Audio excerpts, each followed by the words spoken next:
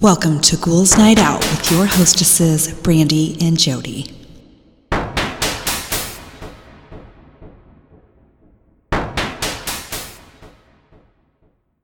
Hello, beautiful ghouls. Welcome. This is Brandee. I'm here with my sister, Jodi. Hello. So, we're going to try this week with the audio the way it is. Hopefully, it works out. If not, sorry, I'm working on it still.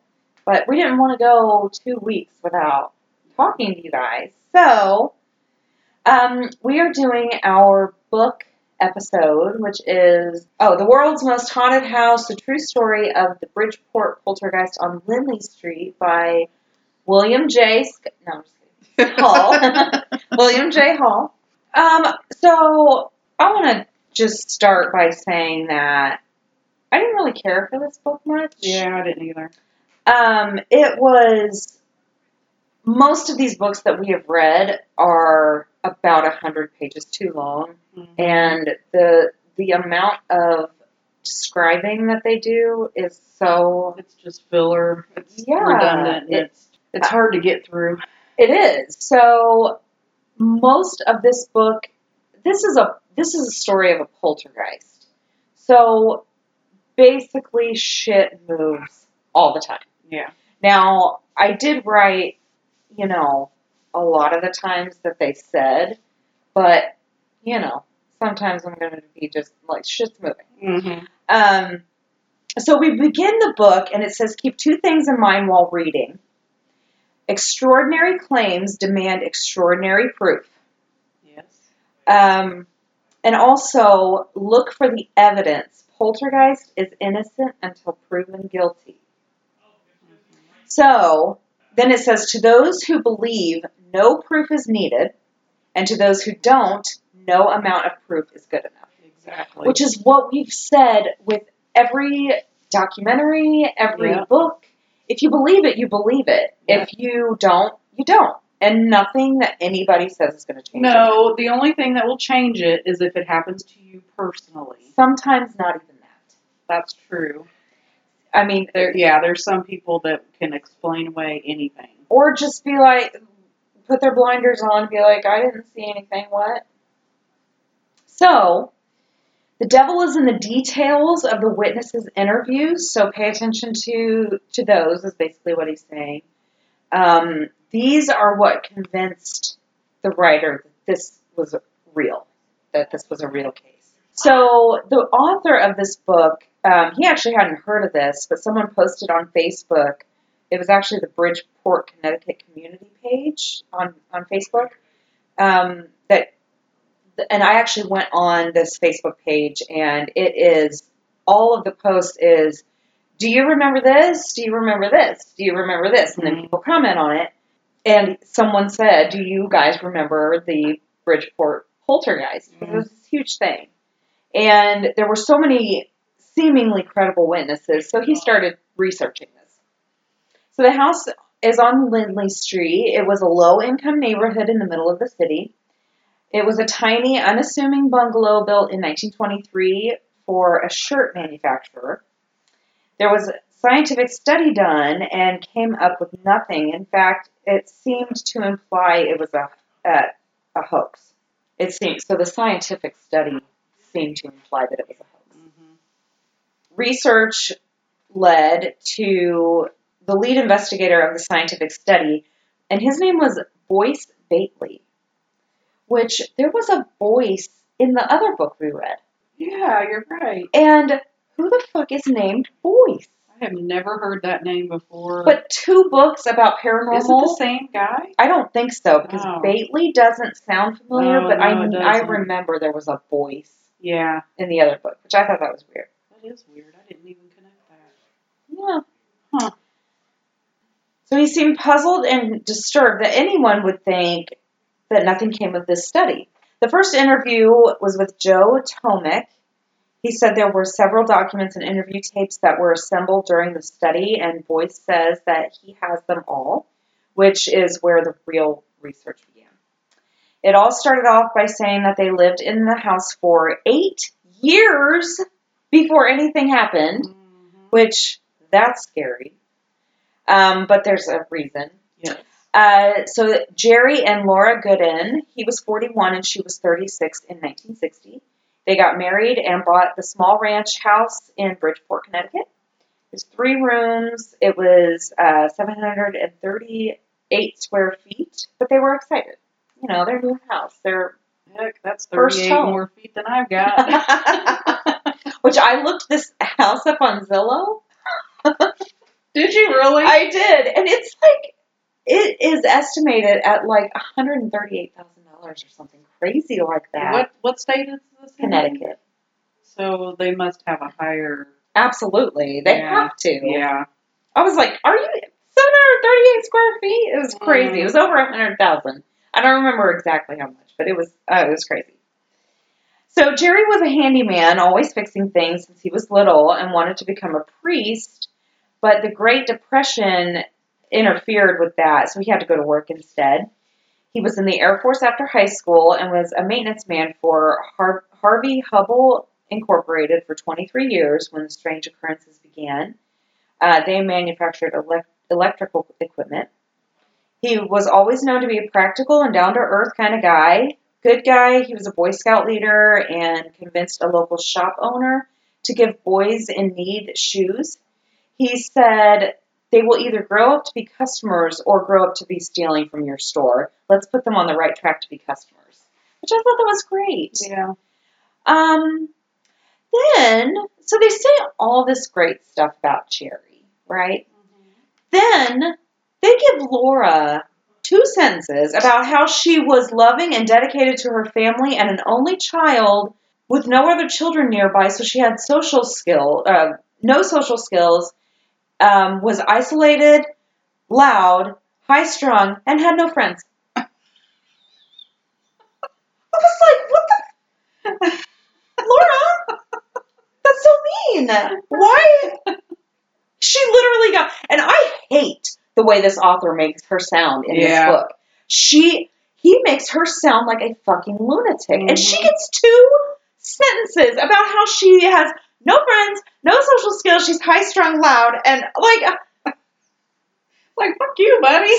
Seriously, Laura. Poor Laura. I felt so bad. She should write her own book and be like, okay, first of all... you're loud. Let's hear it, girl. I want to hear loud. I can show you loud. So, yeah, that's all they said about freaking Laura. So, who knows what she was up to? So, they had a son in 1961 on Halloween Day.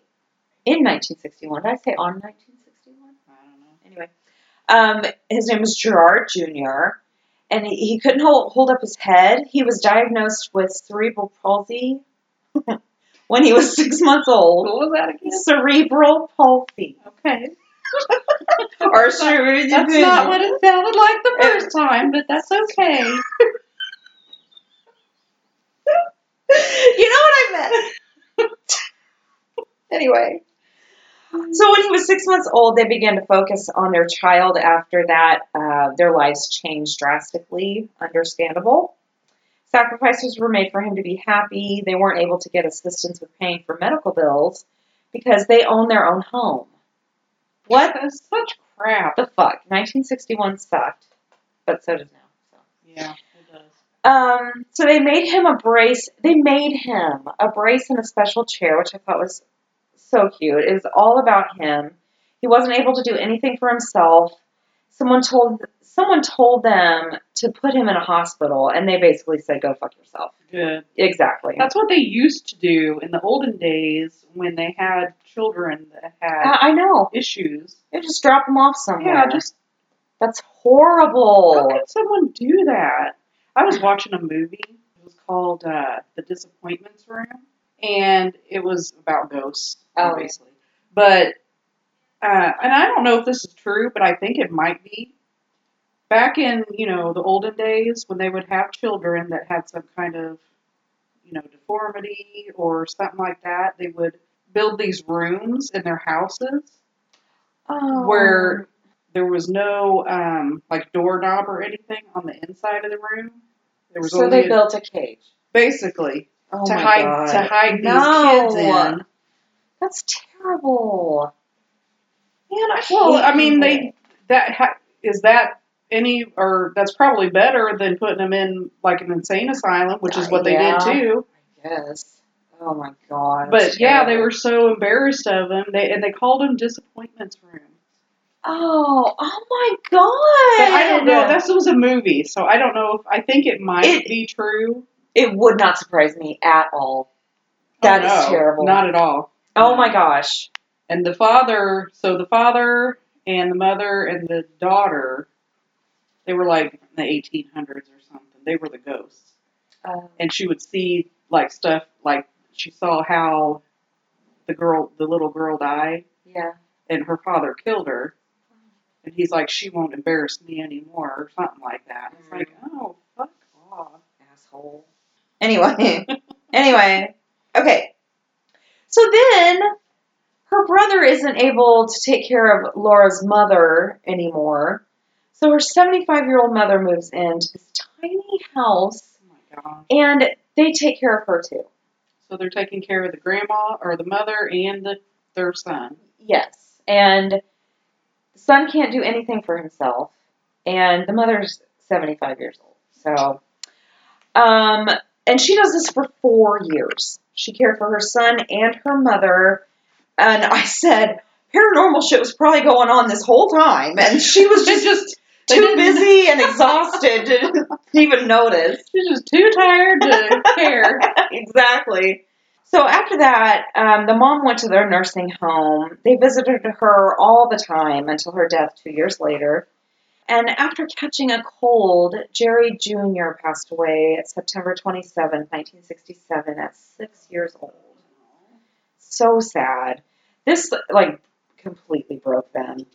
So the day after they bury their son, Laura has a hysterectomy for a tumor they had found in months prior. Can you fucking imagine? Poor Laura. Probably because she was so high-strung. Maybe, and that. God. So they went to their son's grave daily. They kept a shrine in the living room, and one day they decided to take it down and move on. They wanted to adopt a child, and the people that they knew wrote 25 letters of recommendation for them to get this child. So they get a preschool-age Native American little girl from Ontario, Canada. She ran straight to them. They fell in love with her instantly. Her name is Marcia, but it's spelled Marcia. Yeah. So I might say Marcia, but I'm talking about the little girl. She was sometimes known as Marcy. She did not have a good past. Something about the youngest of 9 children, and she was tied to a chair is not good. But Laura was too overprotective. She didn't see it was weird at all. She wasn't used to it. She was hovering over that little boy for 6 years because she had to. So, So she's treating her the same way. Probably, yeah. That's all she knows. Yeah. She's never been a mother, before her little boy. The little girl would follow Jerry around whenever she got the chance. So she was a daddy's girl. She would start at a public school when Jerry's hours were cut, and she started being bullied at school. Some asshole pushed her down and kicked her, causing significant injuries, and they decided she wouldn't go back. So they got a tutor, and the tutor said she was nice, quiet, and a shy little girl. They start talking about how she was holding all her anger inside, and it was pent up and possibly could have caused the activity. Activity started after Marcia was adopted. So at first it was small items out of place. Always starts like that. Yeah. But it happened so often that they became suspicious of it. So they had these friends, and the friends had a daughter that her name was Rosemary.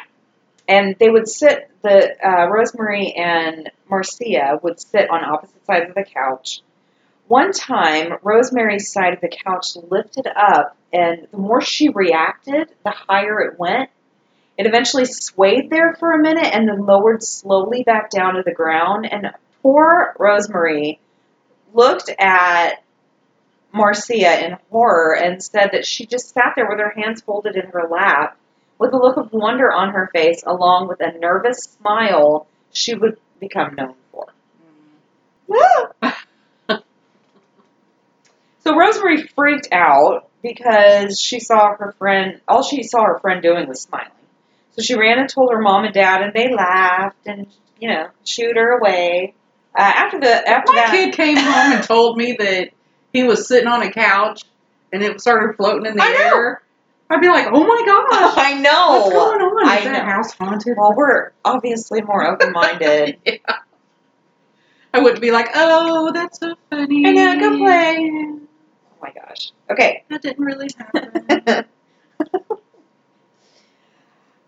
Okay, so after that, the girls began to play more often and began, playing like normal children, not sitting on the opposite ends of the couch. But Marcia had a ton of stuffed bears in her room and told Rosemary that they were her only friends, and she would come over to play, and she would find Marcia sitting cross-legged on the floor, rocking back and forth, and talking softly in a strange language. She asked what she was doing, and she said she was talking to her grandfather. Like, what? Grandpa was not happy she was adopted, and they missed each other. She was the only child out of 9 that was adopted out. Wow. So we get to the first call to the police in 1972. Significant timing, though, because The Exorcist novel had just come out in 1971, and the movie was released December 26, 1973. And during the 60s and 70s, Rosemary's Baby and The Omen were all released. So during this time, people were like freaked out about demons possessing you. But they called the cops to report a rhythmic pounding, which I thought that also reminded me of Unwelcome because of the native. He was making fun of that guy that was coming. Yeah. But Jerry said it was like the house was being stoned, which is crazy, and that would be scary. They weren't frightened. They were just annoyed. They didn't think for a second that it was paranormal. Also, the hospital down the road was under construction, so they wanted the city to find out what the fuck the noise was all about. That would be my first thought, too. Yeah. So they were trying to find a reasonable explanation, and it was close to Halloween. But the noise had a definite pattern, and it was happening all the time, day and night. There was no certain time. They were really confused and just annoyed at first, which, again, understandable. And that's totally normal. Yeah. Nobody would be like, oh my God, it's a ghost, well, except Zach Bacon. The house is possessed. No, wait, that's me. Oh, wait, I gotta say I want to beat the shit out of someone. Oh, God, okay.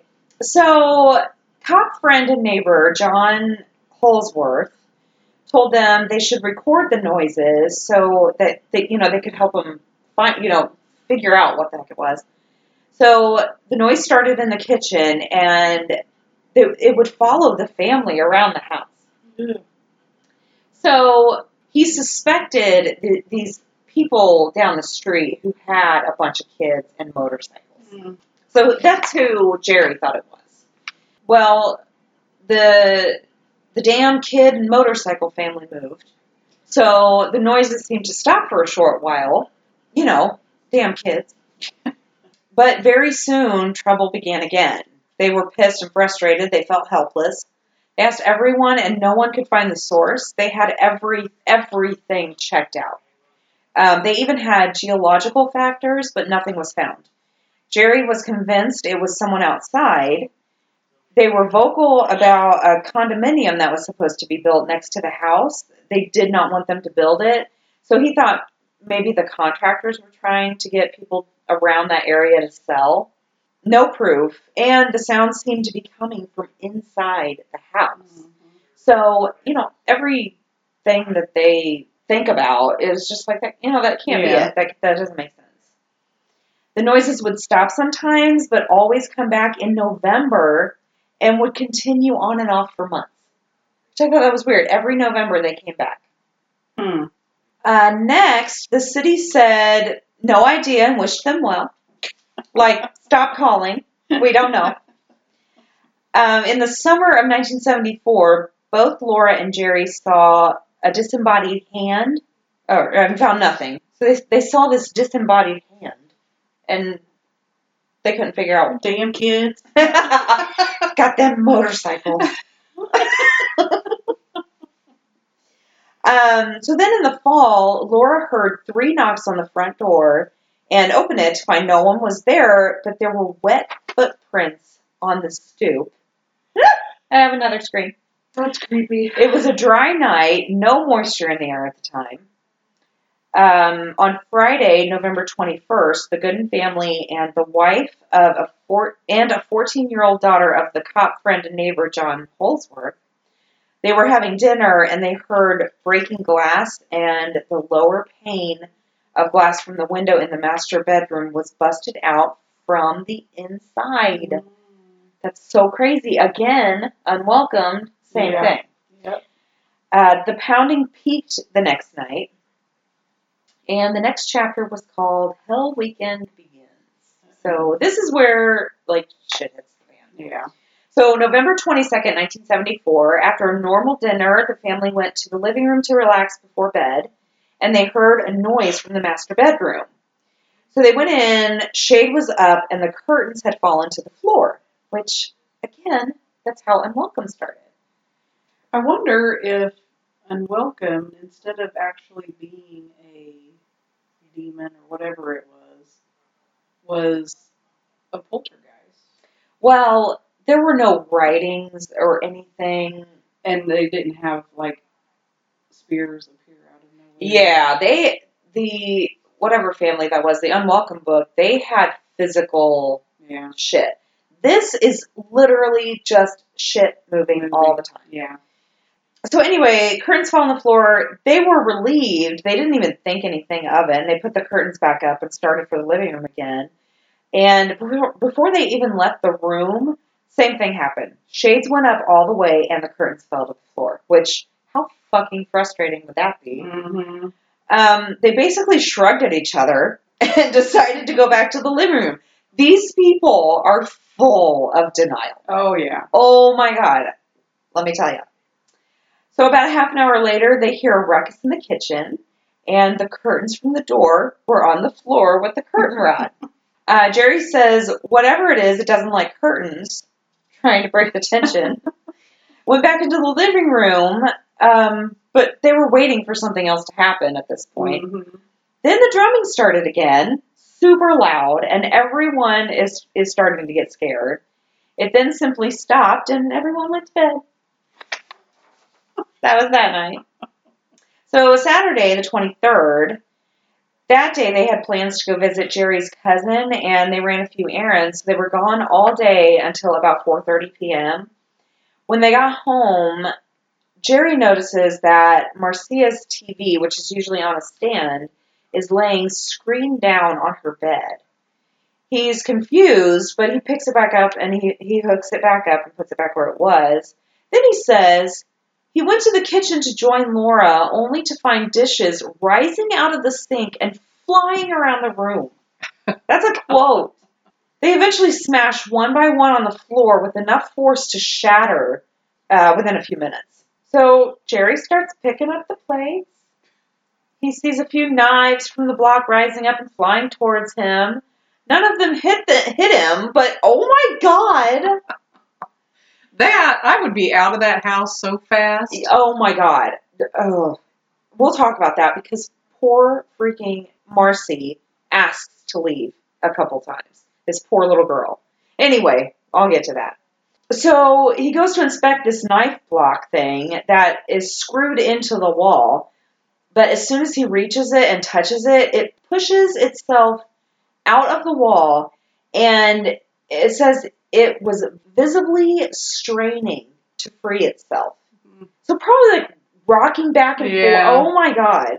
It finally did and raced directly towards Jerry. He reaches out to defend himself and ends up catching it. So after that, they clean up.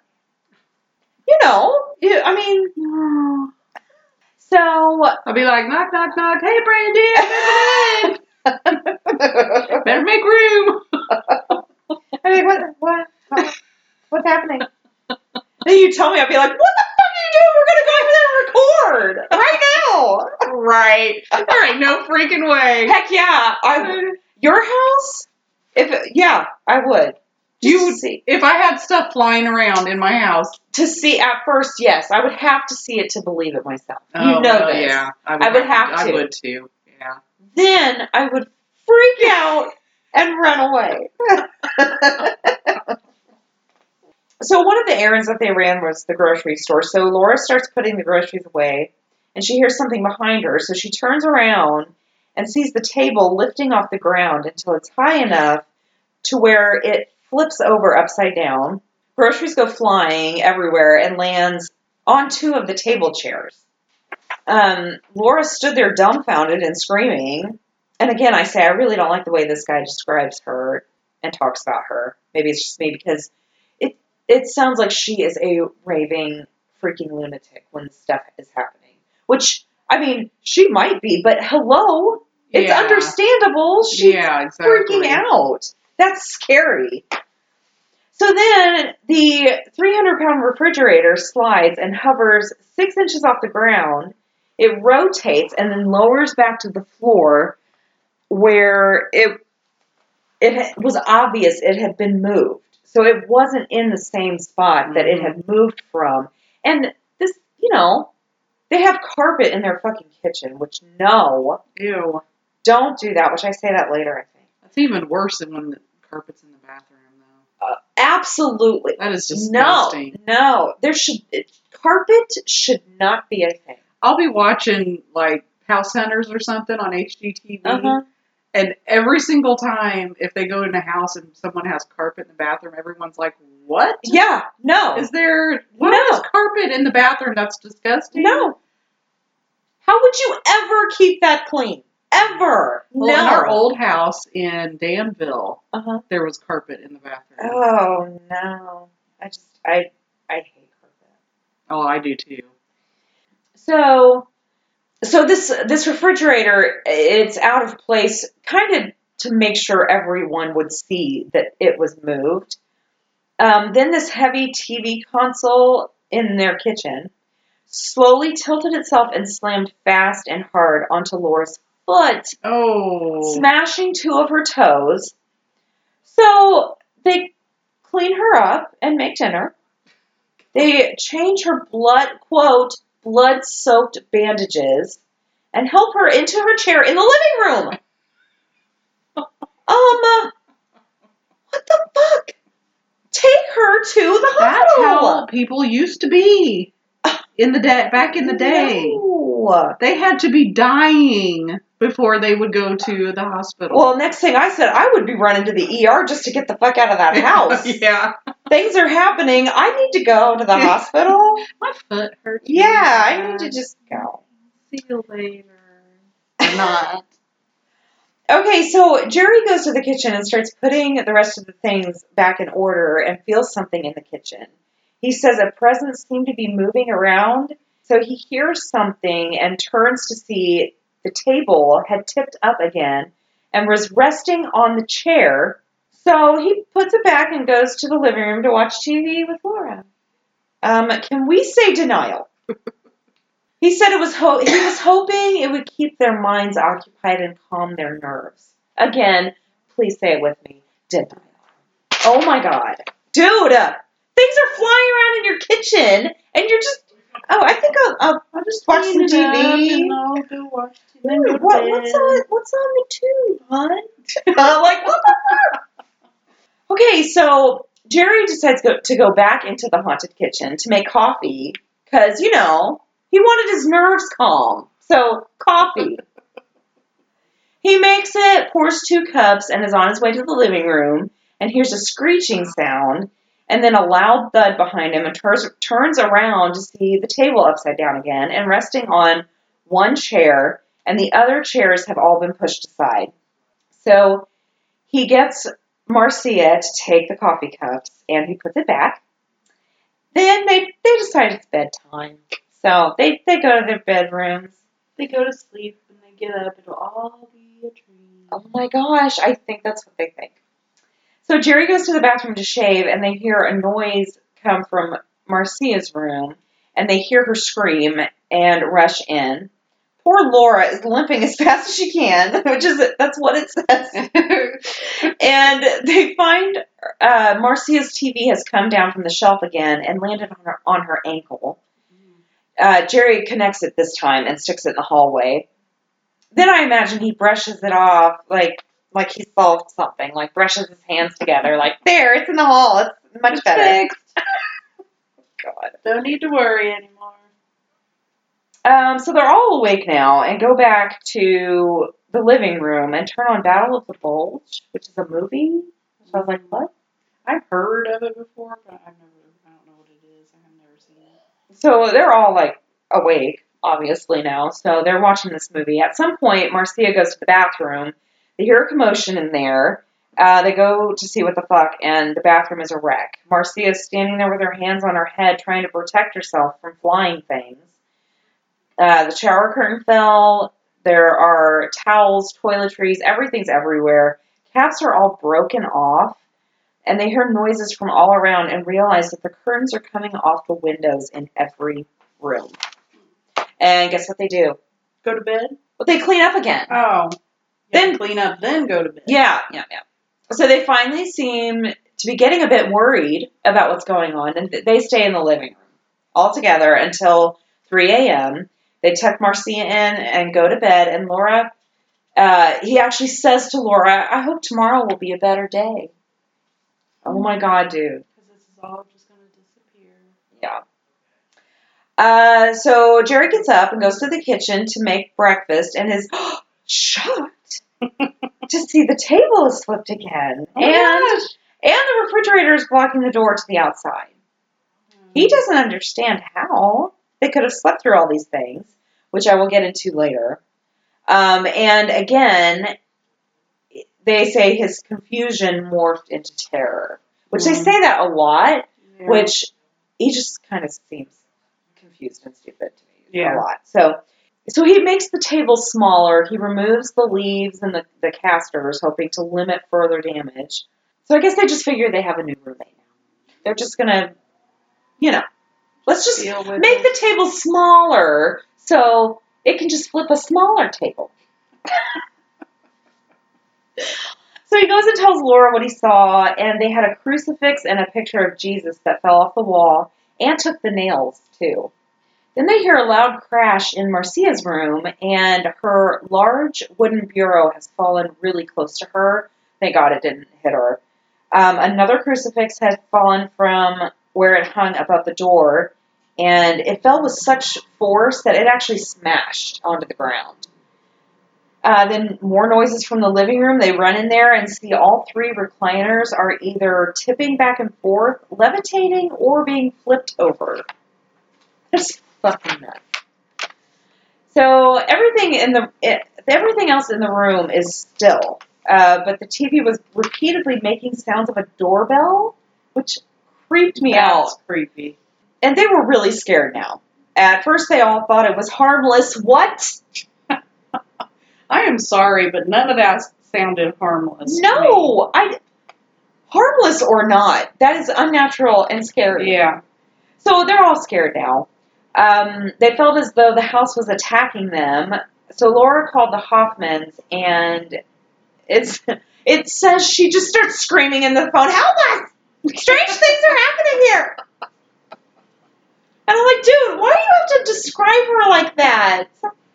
Well, maybe, I think he's an issue with women. I really do. Maybe that, or maybe she really did act like that. Who knows? I don't know, but jeez. After he gave literally Jerry a full paragraph about how wonderful he is, and then Laura, she's loud and no friends, no social skills. Horrible. Okay, anyway. Which she probably just had social anxiety and... Probably. It was probably a perfectly normal person. Uh-huh. I hate you. Okay. So Harold Hoffman is on his way. So Mary, his wife, called the police, and they all go outside on the porch to wait for them. Janet Holsworth, the neighbor's daughter, is walking her dog, and Jerry starts to yell at her, probably trying his hardest to act normal. And then they all hear Laura start screaming and look over to see the green couch that was on their front porch. It was hovering over a foot in the air, eventually floating up to about 4 feet, then came crashing down to the ground. He then yells to Janet to please go get her dad, who is the cop friend neighbor, because they're in trouble here. So she goes and gets her dad, John, and he finds them crying and hysterical on the front porch. Jerry tells him there's some evil force wrecking his house. John goes into the house and tells them to stay outside. So he's just looking around at the disaster and asks Jerry, like, what the fuck? Your entire house is destroyed. Like, what have you guys been doing? Seriously. Then Jerry yells, the TV. John looks behind him, and the TV has moved, so he examines it and moves it back, and it shifts again. Then the chairs began opening and closing, and then the refrigerator started to move. He said it made no noise, just smoothly floated across the carpeted floor. Again, I put, please don't have carpet in your kitchen. Mm-hmm. No. So he says later that he was certain he was witnessing something supernatural. Like, yeah, duh. how else are you going to explain that? So he said the fridge jumped a good 2 feet and hit him in the elbow and didn't make a sound. Mm. So he called for backup. So officers Carl Leonzi and Joe Tomek, they go in and they think they've been burglarized. Laura's crying, so they tell her not to worry, that she's safe and that they're not coming back. She tells them that they don't understand that it's always something happening. So they start telling them about the banging and the noises and about things moving. So Joe goes to the TV and sets it right side up, and it falls. So he puts the TV on the stand, and it started floating, hung in the air long enough for him to try to see just how it was floating, and found nothing. Mm. So he probably was putting his arm under it, around it, like what? How the fuck? So they just continue to watch TV and watch the TV. It's like floating there. It starts to swing in the air and would pause, turn, then lower back down. So it was like random crazy moves. Like, it was insane. Yeah. So now there's another patrol cars with officers George Wilson and Leroy Lawson.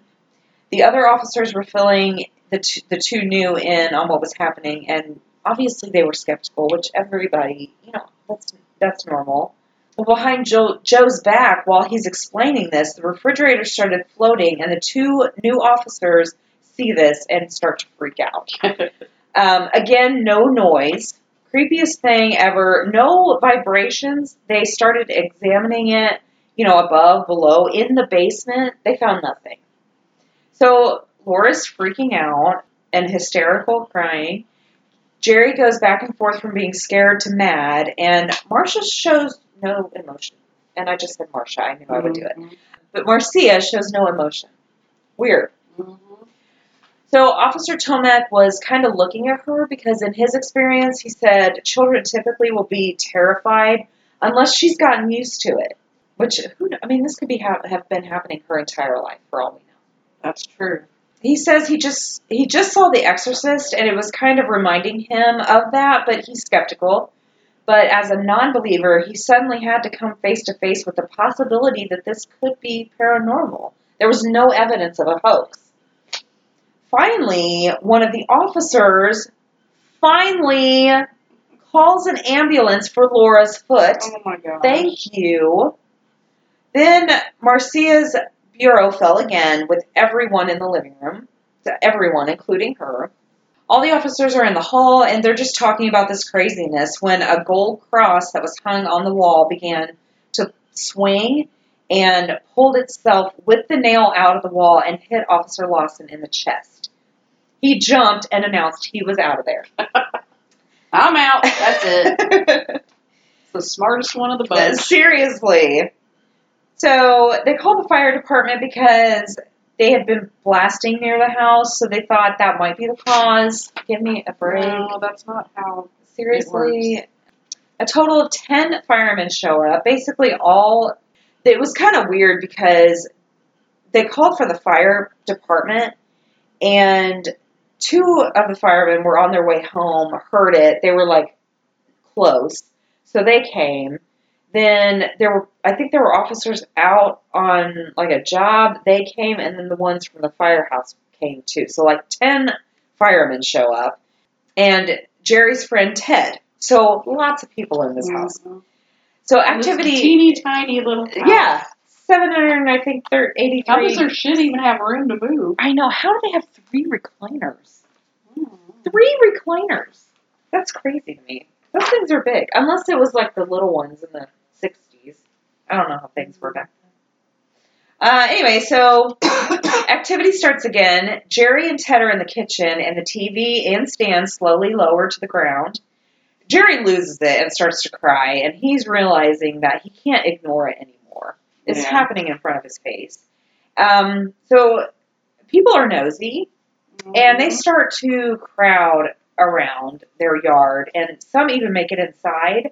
Everyone was giving suggestions on what they should do. You know, everyone wants to put their 2 cents in. But they were asked to leave, and they were not happy about that. So fire chief was at a loss, and he called Father Doyle, the firehouse chaplain, to ask for help. He says, I'm not a drunk, but this is what's happening here. So he picked him up. Again, Laura's still crying. I thought she left.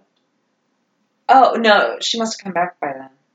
She's always crying and hysterical, and that's the way he paints her in this book, which pisses me off. Marcia says the cat talking is talking. Everything's a mess. Father Doyle gets there and feels an evil spirit in the house.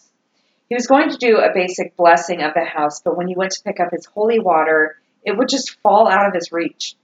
He put everything away and said we shouldn't aggravate the spirits.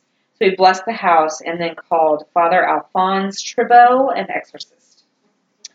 So in comes Mary Pescarella, I think. She is a part-time school librarian and a psychic, and she wants to test Marcia's psychic abilities, but nothing comes of that. So she calls Ed and Lorraine Warren. So Ed agreed to visit while Lorraine stayed behind. After hearing about all the people, including officials that can verify what they are seeing, Ed got close to the house and didn't have any trouble finding it because of the huge crowd that filled both sides of the street. He had to park 4 blocks away. And I said, how is this not more known? I've never heard of this. With all these people that were interested, you would just think that it would, it'd be more known. The only thing I can think of is because it was so long ago, and that kind of thing was not out in the open. Yeah, it was kind of kept, secret. Well, people would think you were fucking crazy. Yeah, exactly.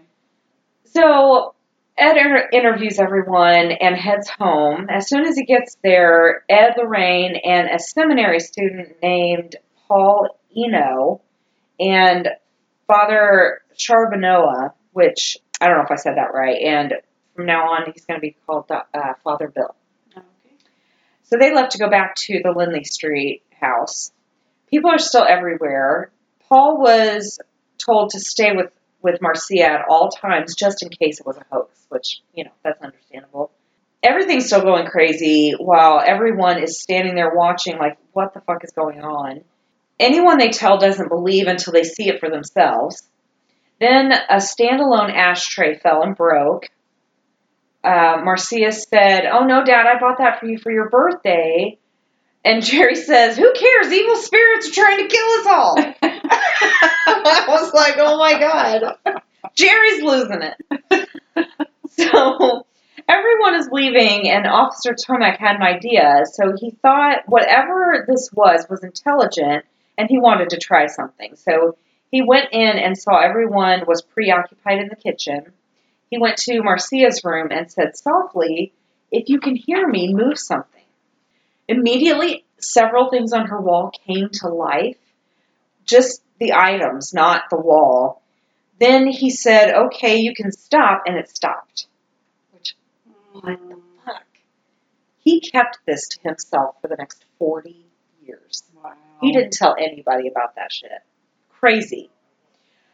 So news stations started to show up later that day. They had to do crowd control because over 2,000 people showed up and were just standing outside these people's house. It's crazy. What are they going to see? Staring at someone's house. I don't know. People were going nuts. They were yelling out questions to the police. People started selling snacks and drinks like as a fucking event of some kind. They were very bored in that neighborhood. Obviously. People threw garlic at the house. Someone brought a child's coffin, which, I mean, come on. Rude. Yeah, fuck you people. And I'm telling you, people start acting stupid when a bunch of them get together. well, they were seeing things too. People were looking in the windows and saw furniture move. They had 2 swans out in their front yard, and they kept moving. They also heard a deep guttural voice coming. It was like calling out near the house, and no one knew where it was coming from. It seemed to be coming from these swans, though, which is super weird. That's creepy. Yeah. So later that evening, fireman Paul McKenna was at the house earlier in the day and went home. He was telling his family about what had happened, and his stepsons did not believe him, so he took him there. Donald, 23, Dan, 26, and Paul, 15. The house was still filled with people. They had to squeeze into the living room, but the police officers were still investigating. What? They had to squeeze into the living room, and the police officers That's were what like, I mean. How can anyone do anything seriously, with that many people in there? you can't. You can't even fucking breathe around that many people. So the house is filled with people. So that'd be like all those people in my house. Oh, no. No That's way. no, horrible. So things start flying around again, and everyone sees. And then McKenna tells the boys, you can't tell anyone. What? Whatever. What the fuck? Like, that's gonna fly. Look at this cool shit. Don't tell anyone, though. That's not gonna work. Especially when they're young and... Exactly. There was a 15-year-old dude. Yeah. I mean, come on. Whatever. He's gonna tell everyone. So Jerry keeps hearing these knocks at the kitchen door, and every time he runs to see who is there, and no one's there. Isn't that the definition of crazy? Well, it politely says that people were like, maybe it's something else. Maybe it's not someone actually. Like, he was running to the door like, what the fuck is that? Damn kids and their motorcycles. Okay, so Ed, Lorraine, Paul, and Father Bill come to the house. News crews are trying to get anything. Some asshole sees a Russian Orthodox prayer book in the house, and in the newspapers right after that it says that Marcia was into the occult, and she carries bizarre books wherever she goes. People are so stupid. What the fuck ever? So Marcia did get caught trying to fool everyone with the recliner, but I think she was playing around. She's a little kid. She's a kid. And she's not getting the attention at that moment. Exactly. But also, not the time, Marcia. Yeah. But she's a kid, so. Exactly. Okay, so now I'm going to talk about this cat a little bit. Okay. The cat comes up. They think the cat can talk. Jerry said that the cat went in for surgery and acted strange after that. They said they didn't see the cat talk, but it would be in the basement alone, and they would hear it singing.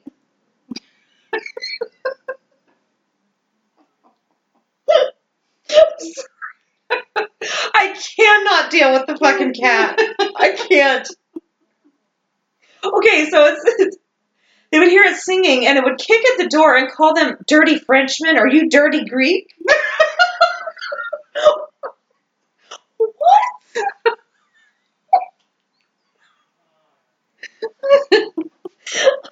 Oh my god. So they just didn't know what was going on ever. They just so confused all the time. Father Bill was talking to Marcia and observed her to be very insecure.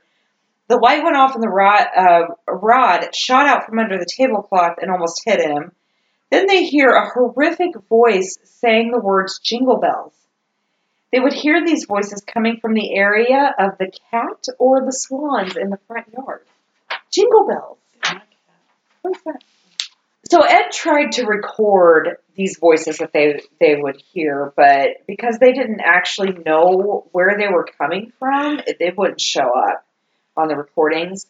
They always smelled sulfur, and it seemed stronger in Marcia's room, which is not good. But Paul had been observing Marcia, and by all accounts, she was just a sweet little girl. She wasn't doing anything. Everyone thinks she is involved somehow. And I'm like, what the fuck? Leave her alone. She's a little girl. So next day, there's still a crowd. Not as big, but because of the news that had been, they had to put up roadblocks and you had to prove to you that you lived on that road to get on it. People are fucking nuts. Ridiculous. I know. So Laura calls Father Bill and told him that the activity is still happening, but worse than before. He gave her some words of assurance, and they all left to head for the house. Again, Laura freaking out as he paints her this entire book. People and news reporters were coming in without knocking or asking, like, what the fuck? Rude. Fuck off. Even the police were there, and they were still just walking into this house. But they were kicked out, thank God. Ed and Father Bill tried to get an exorcism, but the church said that there wasn't any evidence of a supernatural nature and determined it was some sort of natural cause. They just didn't want to face public scrutiny, so they were like, sorry about that. Yeah. So Jerry went to work, and the ridicule he had to face was constant. These assholes at work always, saying stuff, and so work was no escape for Jerry. He was exhausted, and he was getting depressed, which, again, very understandable. That just shows you how different things are now, because if that was happening now, people would be all about it. People would be like, oh my gosh, tell me everything. I'm spending the night right now. Yeah. Absolutely.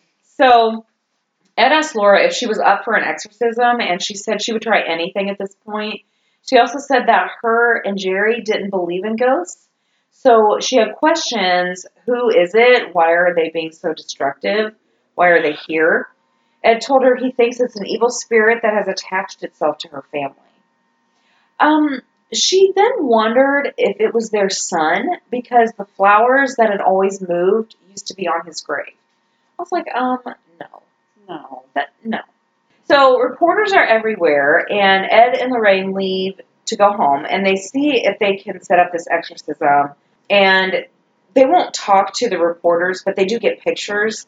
And Ed tells them that they're not going to talk to them at the house, but they could follow them home, and they would talk to them there. So obviously, some of these reporters follow them home. And Paul goes to a convenience store and gets some hard candy. Lorraine liked hard candy, so he got her some. Then it comes out that Lorraine and Ed Warren were drugging the family, and it was all a hoax. That the candy that they got this candy and laced it with drugs, and they were giving it to the family.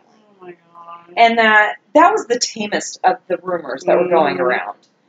So back at the house, Paul was giving everyone this candy, and he stopped behind Marcia's chair, and he started to feel it rising. So he pushed it down and felt pressure pushing back. But other than that, the house was quiet for several hours. Okay, so the house was quiet. Then Jerry felt that he feels a feeling when things are starting to happen. So he feels this feeling. And then he thought that he saw the thing and realized that a picture that they had hung up of the Last Supper, throughout this whole thing, it hadn't been touched. Which is kind of weird because it seems like everything is just like flying around their house. Then they all see this smoky, yellowish white, gauzy mist. You could see through it, but the image on the other side was distorted. And then it separated into 4 beings or entities. They smelled sulfuric acid, sulfuric, and there was a constant hum, which that creeped me out for some reason. All of a sudden, Jerry began a Gregorian chant. He began to say Mass in Latin. He hadn't been around anything like that since he had been an altar boy 40 years ago. He said the whole Mass verbatim. He chanted the Mass of the Dead, which is offered to adults when they die, and the Mass of the Angels, which is offered to children when they die. He repeats this all verbatim in Latin. Okay. He was even offering the responses in Latin. He picked up a jar of holy water he had. His voice changed into a baritone, which was clearly not his voice. He walked back and forth, shaking the holy water throughout the room. The four figures began to move about as if organized and followed Jerry from room to room. Laura said she had never seen him act that way, and she could sense his rage. And like he was bumping into things, clearly didn't know what he was doing. Everyone is scared and starts freaking out. Paul thinks that they resemble parasites feeding on negative energy. So he starts to get mad and positions Marcia behind him. As his rage grew stronger, he felt the entity's rage get stronger, larger, and more well-defined. So obviously it was feeding on that. Yeah. So one of these things tried to pass Paul on his left, and he moves instinctively to block it, and was shocked that he felt it push back against his shoulder. Like, I know, I screamed again. Like, at what? He felt a bony structure that was the best way he could describe it. It was bird-like. It had substance, though it was an actual three-dimensional being. Like, what? That's creepy. So creepy. I don't like that. No. So this physical aspect did not fit any poltergeist concept that he knew of. Neither did it fit well with any knowledge of demon spirits or psychokinesis. So, like, what the fuck is happening in this house? So the entity eventually got around Paul, and the other three stayed together behind that one, picked up poor Marcia, and in one quick motion threw her across the room. Then it combined to one big form, one cloud that kept growing and filling the whole house. Paul was sure that the negative energy was feeding it, so he ordered everyone out of the house. And it says they stood out in the cold rain. Then it says the crowd was like stirring up and wondering what the fuck was going on. They're standing out there in the rain. What the fuck? I'm so scared. They could hear a commotion in the house, and Paul told them to stay put and went to the neighbor's house to call Ed in the rain. Animals were going crazy, too, around that time, which is super creepy to me, because animals sense shit. Oh, yeah. So when Paul is at the neighbor's house using their phone, he hears 3 knocks, and they answered, and no one was there, which I was like, oh my God, I followed him there. Yeah. Those poor people. So the Warrens and Father Bill get back to the house around 9:15. Father Bill is blessing the house and goes to the basement. So Sam the cat is basically trying to distract him, even trips him a little. Then Father Bill thinks he sees something out of place, like a shadow, but dismissed it because they weren't in the best lighting, and it looked again. He looked again and noticed it was actually lurking several inches away from the wall. Mm-hmm. It was like a piece of black cardboard, no face, just hovering there. So Ed and Lorraine Warren, they said they could see it too and moved closer. They both were convinced that this thing was a demon, and all 3 agreed to just not tell the goods. Because why would you tell the homeowners they had a new demon pet? Mm-hmm. Why? Like, that's a total secret, right? So Well, that's what they were there for. Seriously! We found something, but no. You can't know. It's a secret. So, okay, more reporters want to interview them, and it's actually sprinkled throughout this entire book that they give interviews to a few reporters. They let them in, and every single one of them witness something happening every time. But I'm not going to get it. Like, it's so many, and all they see is shit moving. Yeah. So, but this time they grant an interview, and something crazy happens while these guys are in the house. They are Tim Quinn and Bob Pantano, I think. So Tim and Bob, they they don't know what a poltergeist is. So they meet everyone, and Ed is trying to explain, what a poltergeist is and what is going on in the house. And Laura comes in, and again, she sounds like a fucking lunatic. It says, quote, "My house is a mess. Just look at my home. We don't know what it is, and we are not cuckoo." He makes her sound crazy. Yeah. I hate it. Then Bob kneels down by the cat. He puts the recorder up to the cat and says, "Hi, cat. I hear you can talk."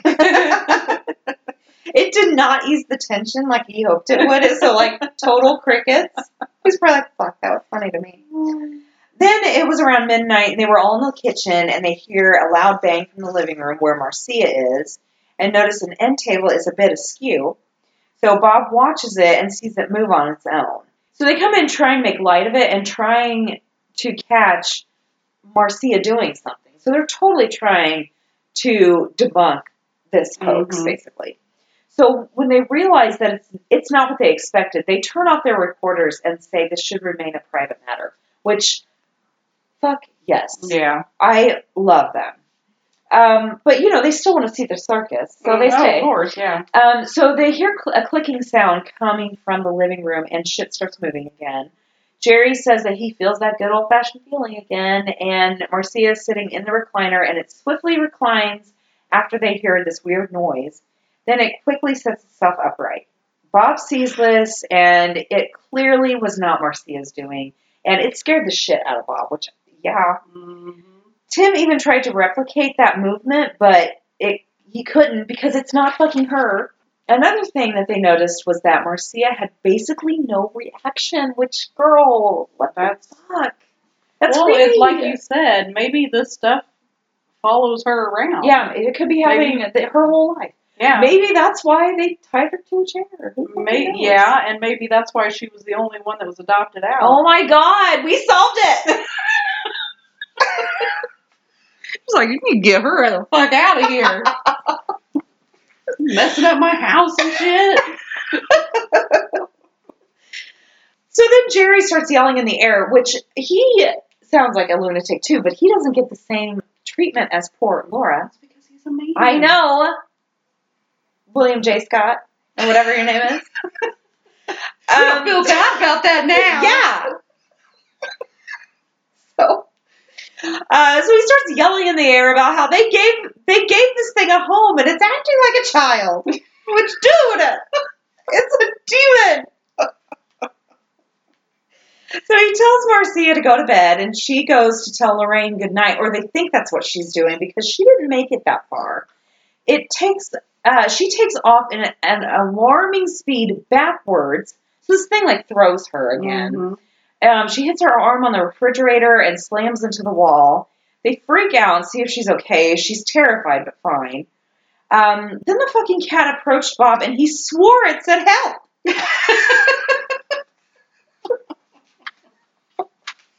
I can't with the cat. I can't. So things continue to move, and Marcia tells them that she wants to leave, but they decide to stay. Fucking bullshit. More shit is moving. Tim and Bob get the fuck out of there, and they are leaving, and as they're leaving, they're still seeing things move. Ed and Lorraine, Father Bill, and Paul all start to leave. Father Bill instructed the officers outside to stay quiet about what they witnessed, and blessed most of the officers. Officer Frank Del Toro refused the blessing because he still thought it was a hoax, but he hasn't spent any time in that house yet. So Monday night, Officer Mike Costello is working crowd control, but it's cold, so it's not that big. So he goes inside, and Jerry's upset and starts to call the demon a spoiled child again. He asked Officer Costello to call for someone to stay inside the house, and Officers Zawacki and Del Toro respond. So they're in the house, and Marcia is a bored little girl, so she moved the TV with her foot, and it hits Jerry's leg, and it startles him. But Officer Costello saw this, and that was it. Mm-hmm. He called the other officers over and said that he thought the demon was getting a lot of help from Marcia, which No. No. So Why would she throw herself across a room? how? I mean, it's not possible. And what? Was it the TV that fell on her ankle? The bureau fell on her ankle. Yeah. The TV hit her. She was thrown across the room twice now, Things right? things are happening when she's not even anywhere close. Mm-hmm. It's just ridiculous. So they start to clean up and they start pointing out how easy everything is to move, trying to prove that Marcia is causing this.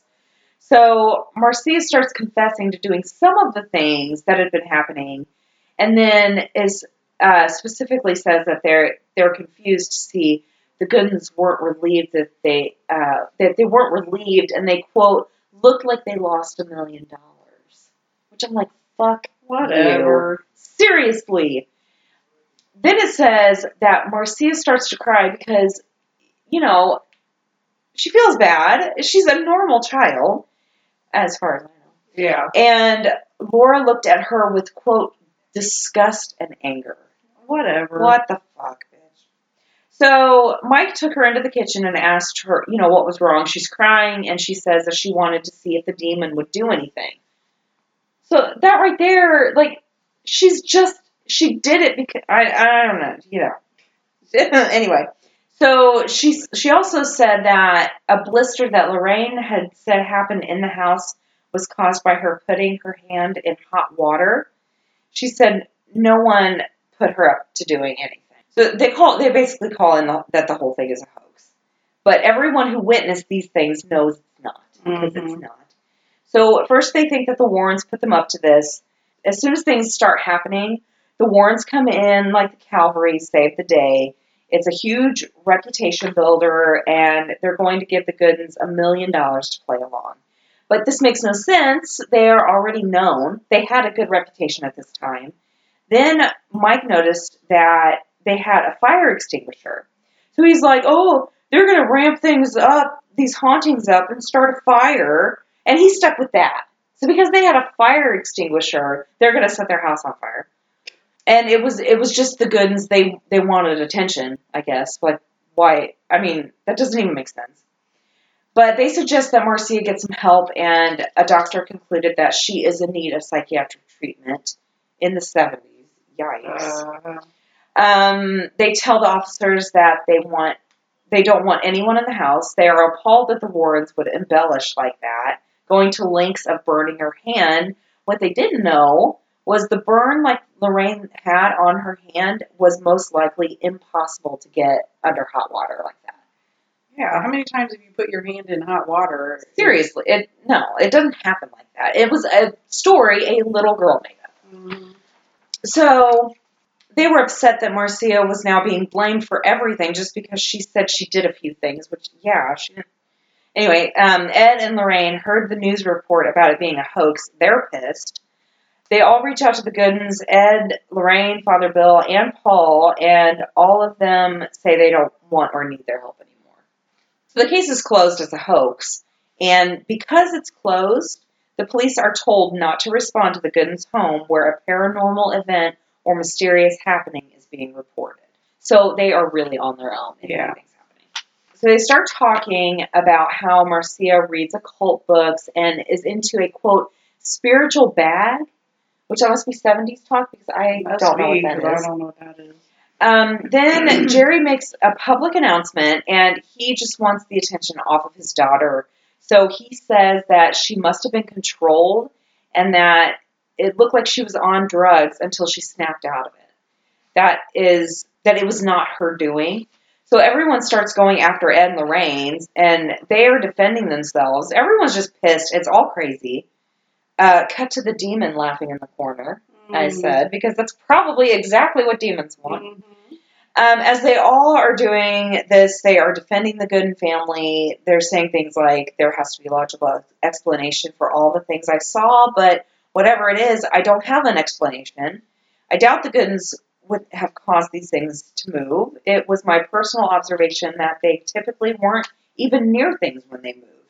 So, and that, that's the case. Another officer said that it was not just one or two things happening. that were being seen, but many things happening all at once. Mm-hmm. So how can they think this little girl was doing this? It's insane.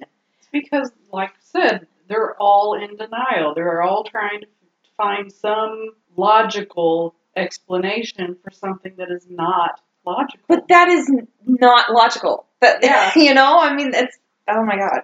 So they take her to a doctor. She's fine, stressed out. Everyone's stressed. Jerry's smoking more. Activity's still happening. Then it's Thanksgiving, and they are trying to relax, and Jerry starts to smell smoke. I think, oh my God, they're definitely going to think it's them now, because that's exactly what they thought. But the crowd actually did something good. They see these two men running away, and the police search the area and arrest Juan Burgos, along with two other men, Herman Burgos Jr. and Miguel Bass. And they are all charged with conspiracy to commit arson. They claim they were trying to get rid of the house and the evil. So it's still December. Activity seems to be slowing way down. Seems to be a happy time other than the assholes at Jerry's work that are still bothering him, won't leave him alone. The stress is taking a toll on him. But they rescue a new dog and name him Silver. Then on December 10th, Laura rushes out of the house in panic. And yes, people are still crowding around that house. Not many people, but a few. Shit is still moving, and 3 officers go to see things moving on their own. They put stuff back, and it's super heavy, and it moves so quick and smoothly with no sound at all. So crazy. That is crazy. Marcia then asks if one of the officers, Officer Siemens, I think that's his name. Oh, God, I hope. But they play checkers with, she asks him to play checkers with her. So they set up the game in the kitchen. They play a good game of checkers, and Marcia leaves the room, and the bureau and the TV set fall over at the same time while she's walking out. She wasn't anywhere near them at this time, but Marcia told Laura that Officer Siemens had cheated, and she didn't like that. Laura asked the officer what he thought, and he said she should go stay at her sister's, and finally they decide to go stay at her sister's, and at 3 p.m. that day, they leave. And that was the first half, 3 hours later of this book. Well, that's good, because the second half isn't that much. Okay, good. All right, so the occurrences continued on Wednesday, December 11th, 1974. The falling and moving of the TV, the stereo, the bureau, and the sewing machine had all become a routine part of the strange haunting that once again consumed the house. They're roommate. Yeah. They opted not to call the police because it always attracted publicity and unruly crowds. On December 12th, those items all began moving at the same time. This time they decided they would call the police. The officers couldn't blame Marcia. Was it Marcia? Yeah. At that time, she wasn't in the house. Yeah. Because she's not doing anything. She wasn't even there. That's crazy. What the heck is happening? I don't know. Bird-like. Don't. On the 13th, Father Doyle stopped by to see how the family was doing. They had been staying at Lillian's home for a couple of days, as they were sick of the poltergeist antics. Father Doyle suggested that they keep their much-loved bi-weekly routine and go to New York on Saturday. For almost a month, they had been unable to attend church locally due to the notoriety that followed them around. Reporters and other nosy people hounded the family on their way in and out of the church and wouldn't give them any peace. After staying overnight at Lillian's house, the Goodens returned home on the 14th to pack and leave for New York. They were well rested and feeling good about being away from the house. Their peace turned to anxiety when they walked into the house and found the place in shambles. Oh, God. So they were all gone. Yeah. So all this happened when they were gone. Crazy. Laura and Marcia. That sounds so I weird know. to You me. can say Marcy or Marcia. Just the M name. We're talking about the little girl. Okay. Well, anyway, they both burst into tears. Jerry was speechless. The Christmas tree was down and the star was completely cut off the top of the tree. The ornaments had been removed and lay in one neat little pile on the floor beside the tree stand. The only thing left on the tree was a strand of lights. Jerry, of course, said he was going to fix it and make it better. On denial again. Good Lord. Jerry just kept replaying everything in his mind. He said no one outside of the immediate family had a key to the house. It remained locked whenever they weren't there. The slicing of the star was very disturbing to Jerry and showed an escalating sort of personalized destruction. Yeah, that and the ornaments in a little pile. Yeah, that's what creeped me out. Yeah. So they wasted no time packing snacks for the trip to New York. So they went to New York. They went to a little church in White Plains, New York. They talked to the Father Denson, that was the local parish priest, about their troubles at the house and about Father Doyle's and Father Charbonneau's attempts to help. Then they visited Jerry's cousin, and the day was enjoyable, which that reminds me a little bit of The Uninvited, too. Yeah, when they leave. As soon as they think they're having a great time, shit starts to go down. Refreshed by the trip, the Goodens headed home to Lindley Street. They were unsure if they would stay there for the night, but they wanted to check on things and see if there was any new surprises. Mm-hmm. Jerry unlocked the front door and went inside. It was always his habit to enter the house first, since the troubles had started. That's good. Turned on the light, and the first thing he noticed was that all the pictures on the living room walls were crooked. Jerry and Laura went to work straightening them. In the kitchen, they found the wall clock down on the counter. The kitchen shelf had been pulled away from the wall earlier and was upside down. The brackets were curled under as if they were fighting to hold on. Oh, that's crazy. Their beloved Madonna statue was on the floor. Upon inspection, the thumbs had been carefully removed. I thought that was nuts. That's weird. Why the thumbs? I don't know. And I wonder if it's because most of the Mary statues I've seen, she's got her hands in prayer position. Uh-huh. How the fuck? I don't know. Crazy. That's weird. And of course, Laura burst into tears. She did. She is hysterical and loud and no social skills. They searched the floor for the thumbs, but they were nowhere to be found. Sorry. Their picture of St. Jude was on the floor. Other furniture was toppled over. They had become used to such things.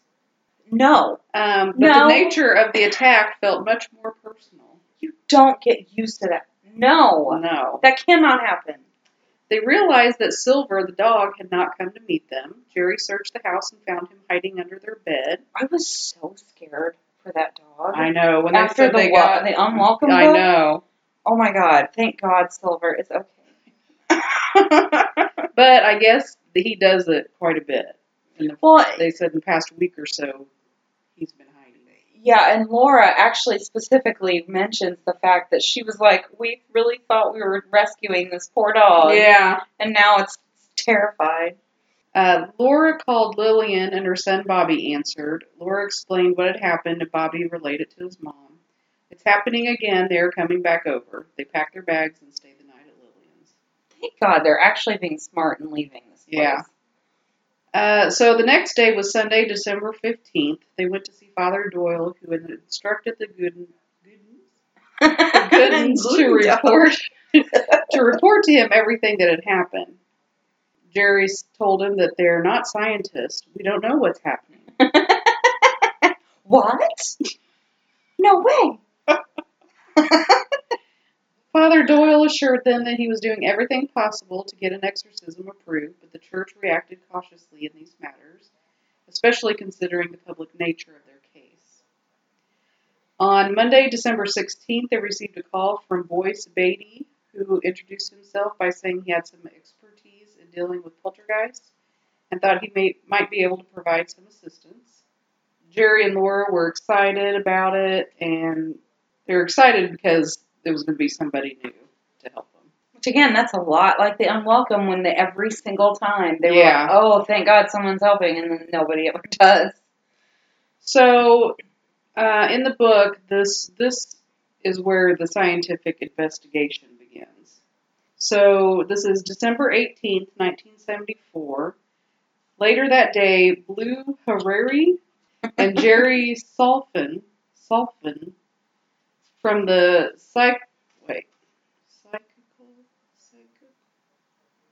How do you say that? Psychical? Psychical? I don't know. Research Foundation, and Boyce Beatty, a fellow of the American Society for Psychical Research. Yeah, that sounds right. Okay. Met at the house and interviewed the Gooden family, hoping to shed some new light on the poltergeist incidents. The family welcomed them, hoping it might all lead to some explanation, if not a solution.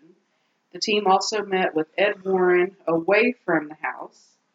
Ed briefed them on the family background that he had gathered and the interviews he had conducted, and vouched for what he had personally witnessed in the house. He handed over his interview tape along with the tapes of the sounds that Jerry had recorded back in 1972.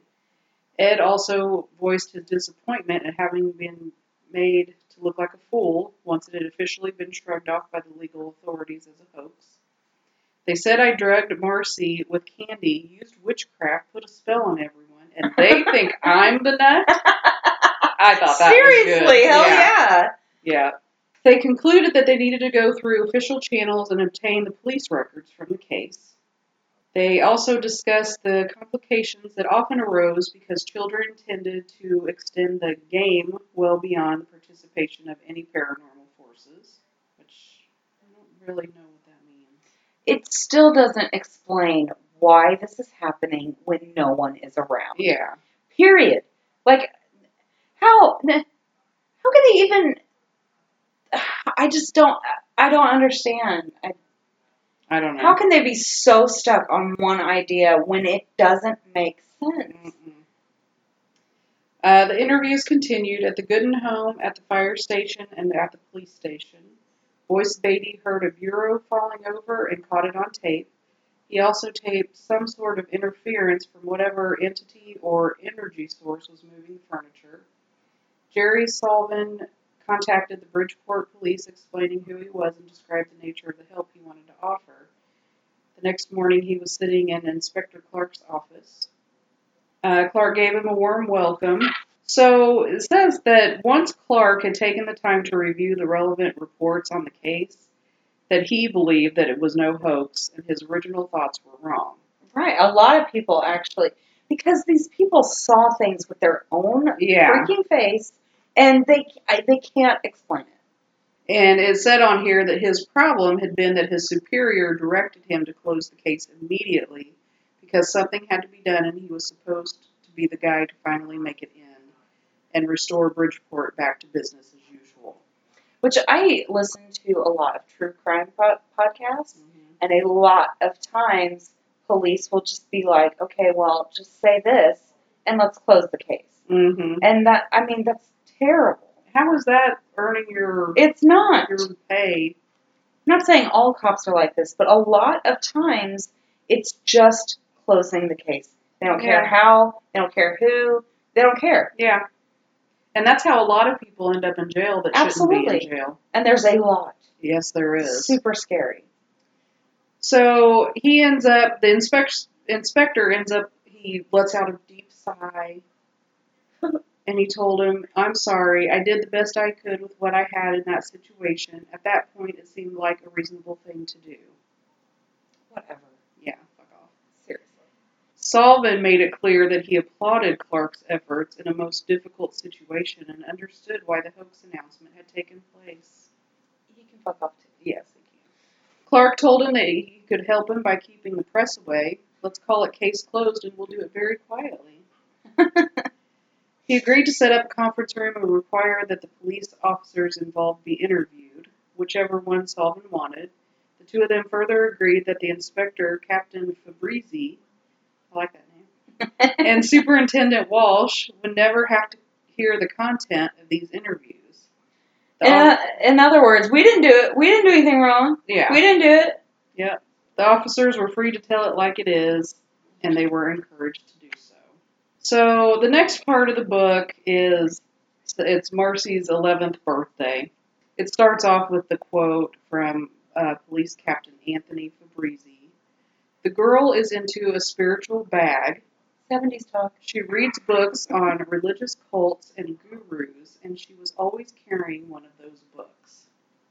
So, even if that was true, which it's not. It's not. She's reading a book. Maybe even not that. So stupid. It had been dubbed a hoax to the country, but the Goodens and the Poltergeist were not convinced. It became indisputably obvious that the phenomena continued when Marcy was nowhere around. Exactly. This book drove me nuts. Yeah.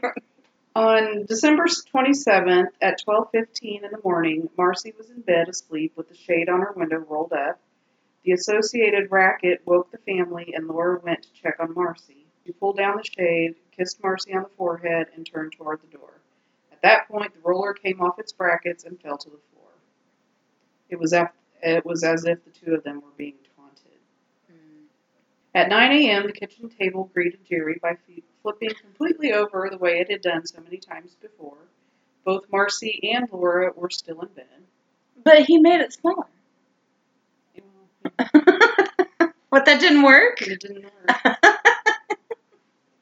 So basically, it's just going over. It's more stuff. Shit moves. Yeah. That's all it is. That's mainly, the whole book was just description of everything moving all the time, which is horrifying. So Salvin and Harari came back to the house to continue their investigation. They set up a recorder to capture any audio, and by early evening they were gone. Said the experiment soon paid off. Just after midnight, the picture fell off the wall in Marcy's bedroom, and the recorder captured the sound. Well, that doesn't. Yeah, that doesn't prove anything. Maybe back in 1970, whatever this was. Maybe. So then the next thing, on December 28th, it was Marcy's birthday, and they were poltergeist free. Oh, that's nice. Yeah, they had guests over, but I guess nothing happened that day. So now we're back to the scientific investigation. Boyce Beatty, who lived in Bloomfield, Connecticut, was the chairman of the Central Connecticut chapter of the Spiritual Frontiers Fellowship, a group that explored new frontiers of knowledge. Together with Keith Blue Harari and Jerry Sullivan, Beatty and his group set out to investigate the haunting of the Lindley Street house in a several-week study. It started on December 18th, and most interviews were ended in early January 1975. They conducted the following psychological tests on Jerry and Laura Gooden: Minnesota Multiphasic Personality Inventory, the Personality Orientation Inventory, the Taylor Manifest Anxiety Scale, the Interpersonal Checklist, and a Psi Attitude Questionnaire designed by their foundation. So, the MMPI, which was the Minnesota Multi-Phase Personality Inventory method, was developed in the 1930s by Dr. Stark Hathaway and Dr. J.C. McKinley at the University of Minnesota. It measures values and attitudes and is used to gauge one's mental health.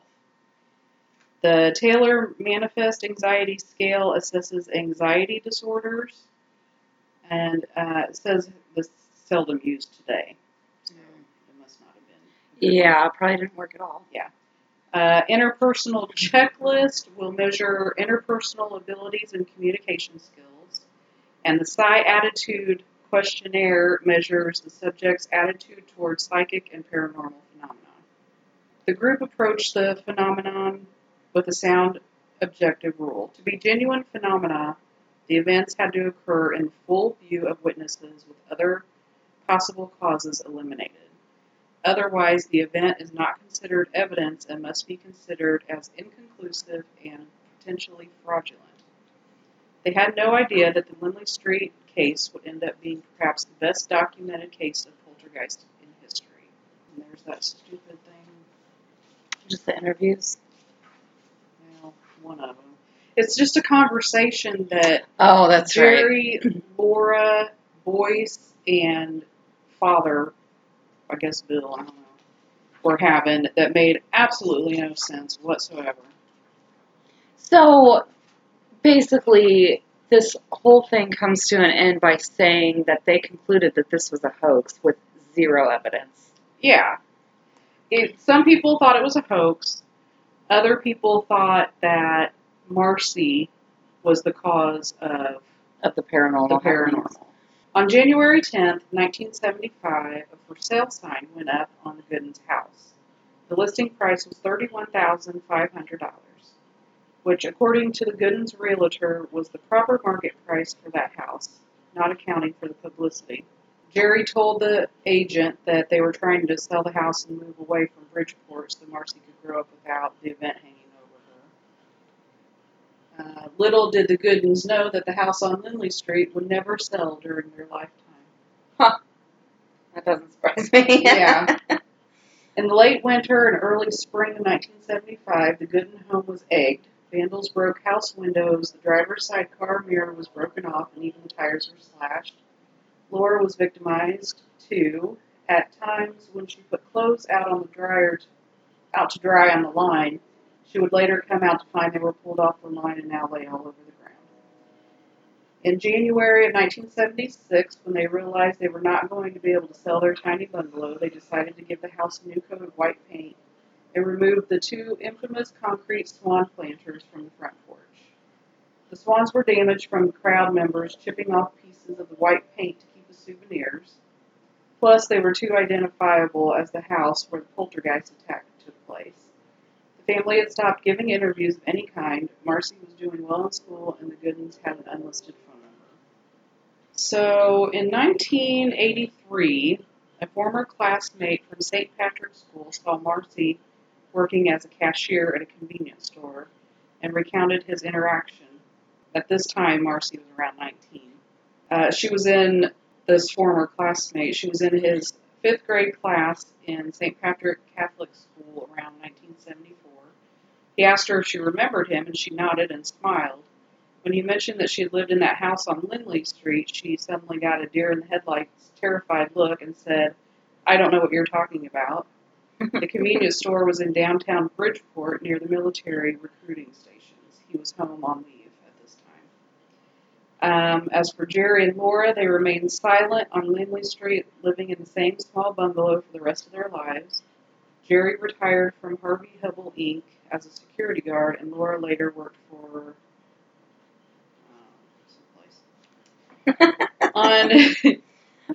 On June 11th, 1993, at age 68, Laura Gooden was in a fatal car crash in Monroe, Connecticut. The obituary was very short and only mentioned that Laura was the wife of Gerard Gooden. Poor Laura. What the fuck? Marcy was not mentioned. What the fuck? 4 years later, on September 24th, 1997, Jerry Gooden died at age 78 of natural causes. Jerry's obituary was much longer. Oh my god, I'm so surprised. Yeah, it mentioned his later position as a guard at Harvard Hubble, Inc., along with him being a World War II Air Force veteran and a member of the American Legion and the Knights of Columbus.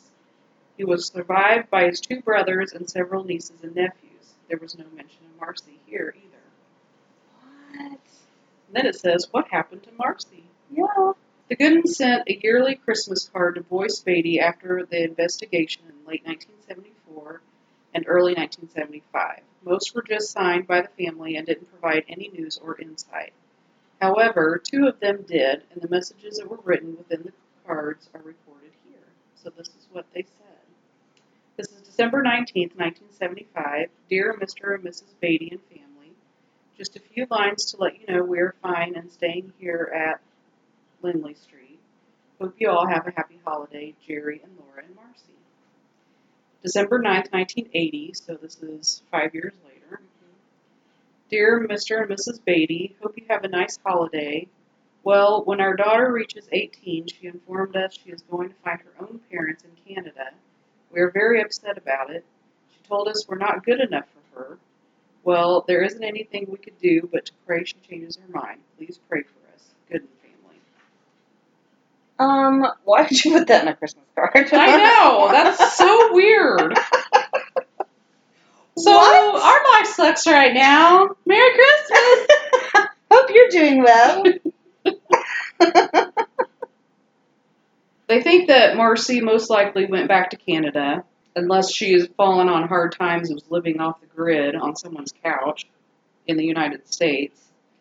But because she had a social security number, it was more likely that she was in Canada. Well, if that guy ran into her in Connecticut when she was 19, that was after she was 18, which said that's when she was going to start looking for her parents. Yeah. So that's weird. Well, she might have had to, like, make some money before she... Oh, maybe, yeah.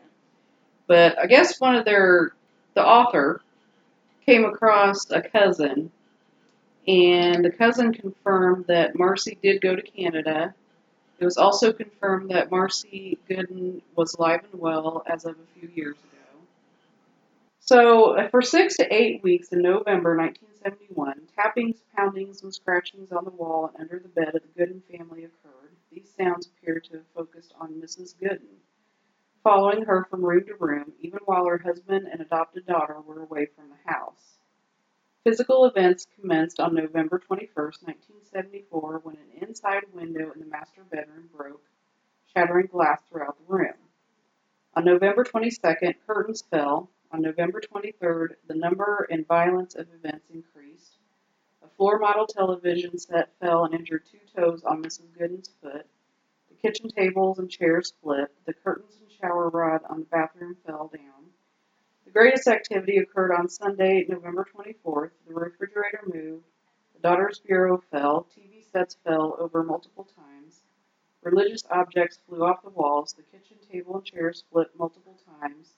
The couch lifted off the floor. Reclining chairs fell over and went suddenly into reclining positions, while occupied by the 10-year-old girl. Desks fell over. Pictures flew off walls. Melmac dishes fell with such force as to break. End tables holding lamps flipped, mirrors fell from the walls, and a number of these incidents were witnessed by Bridgeport policemen, firemen, reporters, psychical investigators, priests, neighbors, relatives, and friends of the Goodens. Because of the publicity, a sociological problem of crowds of sightseers developed. Activity continued on November 25th in the house and outside the house. Police erected barriers around the block to control the crowds. Early on the morning of November 26th, the police announced that the daughter had confessed to creating the unusual events by a hoax. The media carried the story and crowd control problem terminated. So, basically, on October 21st, 1974, the girl was badly injured when hit by a fellow pupil at the elementary school she attended. So this is Marcy. Right. Her back had been strapped, and she stayed home since that incident and received schooling from a tutor. He sensed considerable tension in the family, especially between the mother and the girl, and the mother and the father. Expect the girl had been building up feelings of anger, hostility, resentment, fear, anxiety during this period. In addition, sensed that the girl is overly protected by both parents, especially the mother, and that she is very frustrated and annoyed at this. Although she does not express these feelings and tends to resolve them by withdrawing or crying, the mother strikes me as being very unhappy, emotionally unstable, fearful, anxious, and extremely defensive. The girl is intelligent, sensitive, creative, artistically talented, withdrawn, lonely, disturbed, and pre-adolescent, with psychological tension this age implies. She has no playmates, is constantly in the presence of her parents, just as was their retarded son. Don't. That's what it says. I am just reading it. Well, don't laugh. I'm sorry, but it's because I didn't expect it. I was just reading. Anyway. I was not expecting that either, by the way. It's because I don't use that word, and I just read it, and I was like, oh, wait, that's not. Okay. So it says she has she has no playmates, is constantly in the presence of her parents. So basically, it's just saying that the parents are raising the girl the same way they raised their son. Which we said that earlier, which makes sense. But yeah. So what I get is that they're trying to say that Marcy was causing everything because she was very unhappy about the way she's being raised. She was being raised by helicopter parents. She didn't have any space of her own. She was constantly followed, watched, keeping all of those emotions and anger and bottled up frustration inside. pent up. Yeah. Which, from what I get, I think what people have kind of figured out is that, especially girls Around puberty age. they don't necessarily cause the stuff to happen, but whatever energy that they are producing makes it. They don't know they're causing it. Yeah. But the energy, all this energy that they have has to be translated, because energy cannot be created or destroyed. It has to be transformed into some other type of energy. Right. And if she is angry about her mother constantly in her face, but still, why would she hurt herself? How could she fly across the freaking room? That doesn't make any sense. It kind of did. She could have been upset each of those times, but again, they all say she's a quiet, sweet little girl. Mm-hmm. So, like, Jerry telling her to go to bed, I don't think is a huge thing that she would be pissed about. Yeah. And that's what happened right before she, like, flew down the hall or whatever. Yeah, I don't know. It just there's so many questions that nobody has the answer to. Yeah. And it's frustrating, and they want to blame it on this girl, and, I mean, then it mentioned in the beginning something like she had been communicating with her grandfather, which I thought maybe that could have been the thing, like he was trying to scare them into, I don't know, sending her home, or it's just so crazy. There's so many questions still, and nobody will ever know. No. And then, the rest of the book is just, it has each person that was there kind of telling their, what they witnessed, and that was basically the end of the book. So, basically, they have no clue. Exactly. Again, it's all like full circle. If you believe it, you believe it. If you don't, you don't. Yeah. Or like you said, if you believe it, you're going to believe it. If you don't know, if you're skeptical, no amount of proof is going to change your mind. No. So it sounds like, too, that she finally got fed up with her mother, and she's like, I'm out. Yeah. It kind of sounded as soon as she turned 18, she's like, see ya. Which, if she was raised like that, I can't say I blame her. Yeah. It would be so frustrating and enraging. I couldn't live like that. Mm-mm. Gotta have your space. Anyway, yeah. So that was our book. We are actually going to do a short book next week. Yeah, we won't be so long-winded. Yeah, well, I felt like we owed them at least a longer episode. And I talked the entire time. I was very long-winded. Well, that's when all the stuff happened, was at the beginning of the book. Right. My part was just kind of like, the leftover. Scientific folks. Nothing. Oh, goodness. So we're going to do, what was that? It is called You Can't Escape the Woods. The Woods Hold Dark Secrets by Steph Young. So this is a shorter book. We're going to do that next week. And then the week after will be a documentary of some sort, and then another book. Yeah. So look for that. Still send us in your ghost stories, or funny stories, anything. We will take it. We really don't care. Even if it's mean, I think I'll read it. Just anything. Yeah. Please. Tell us we suck. Something. Please. GhoulsNightOutPodcast@gmail.com. You can look us up on Facebook, Twitter, Instagram, all that good stuff, even though I don't post. And we will talk to you next week. Later.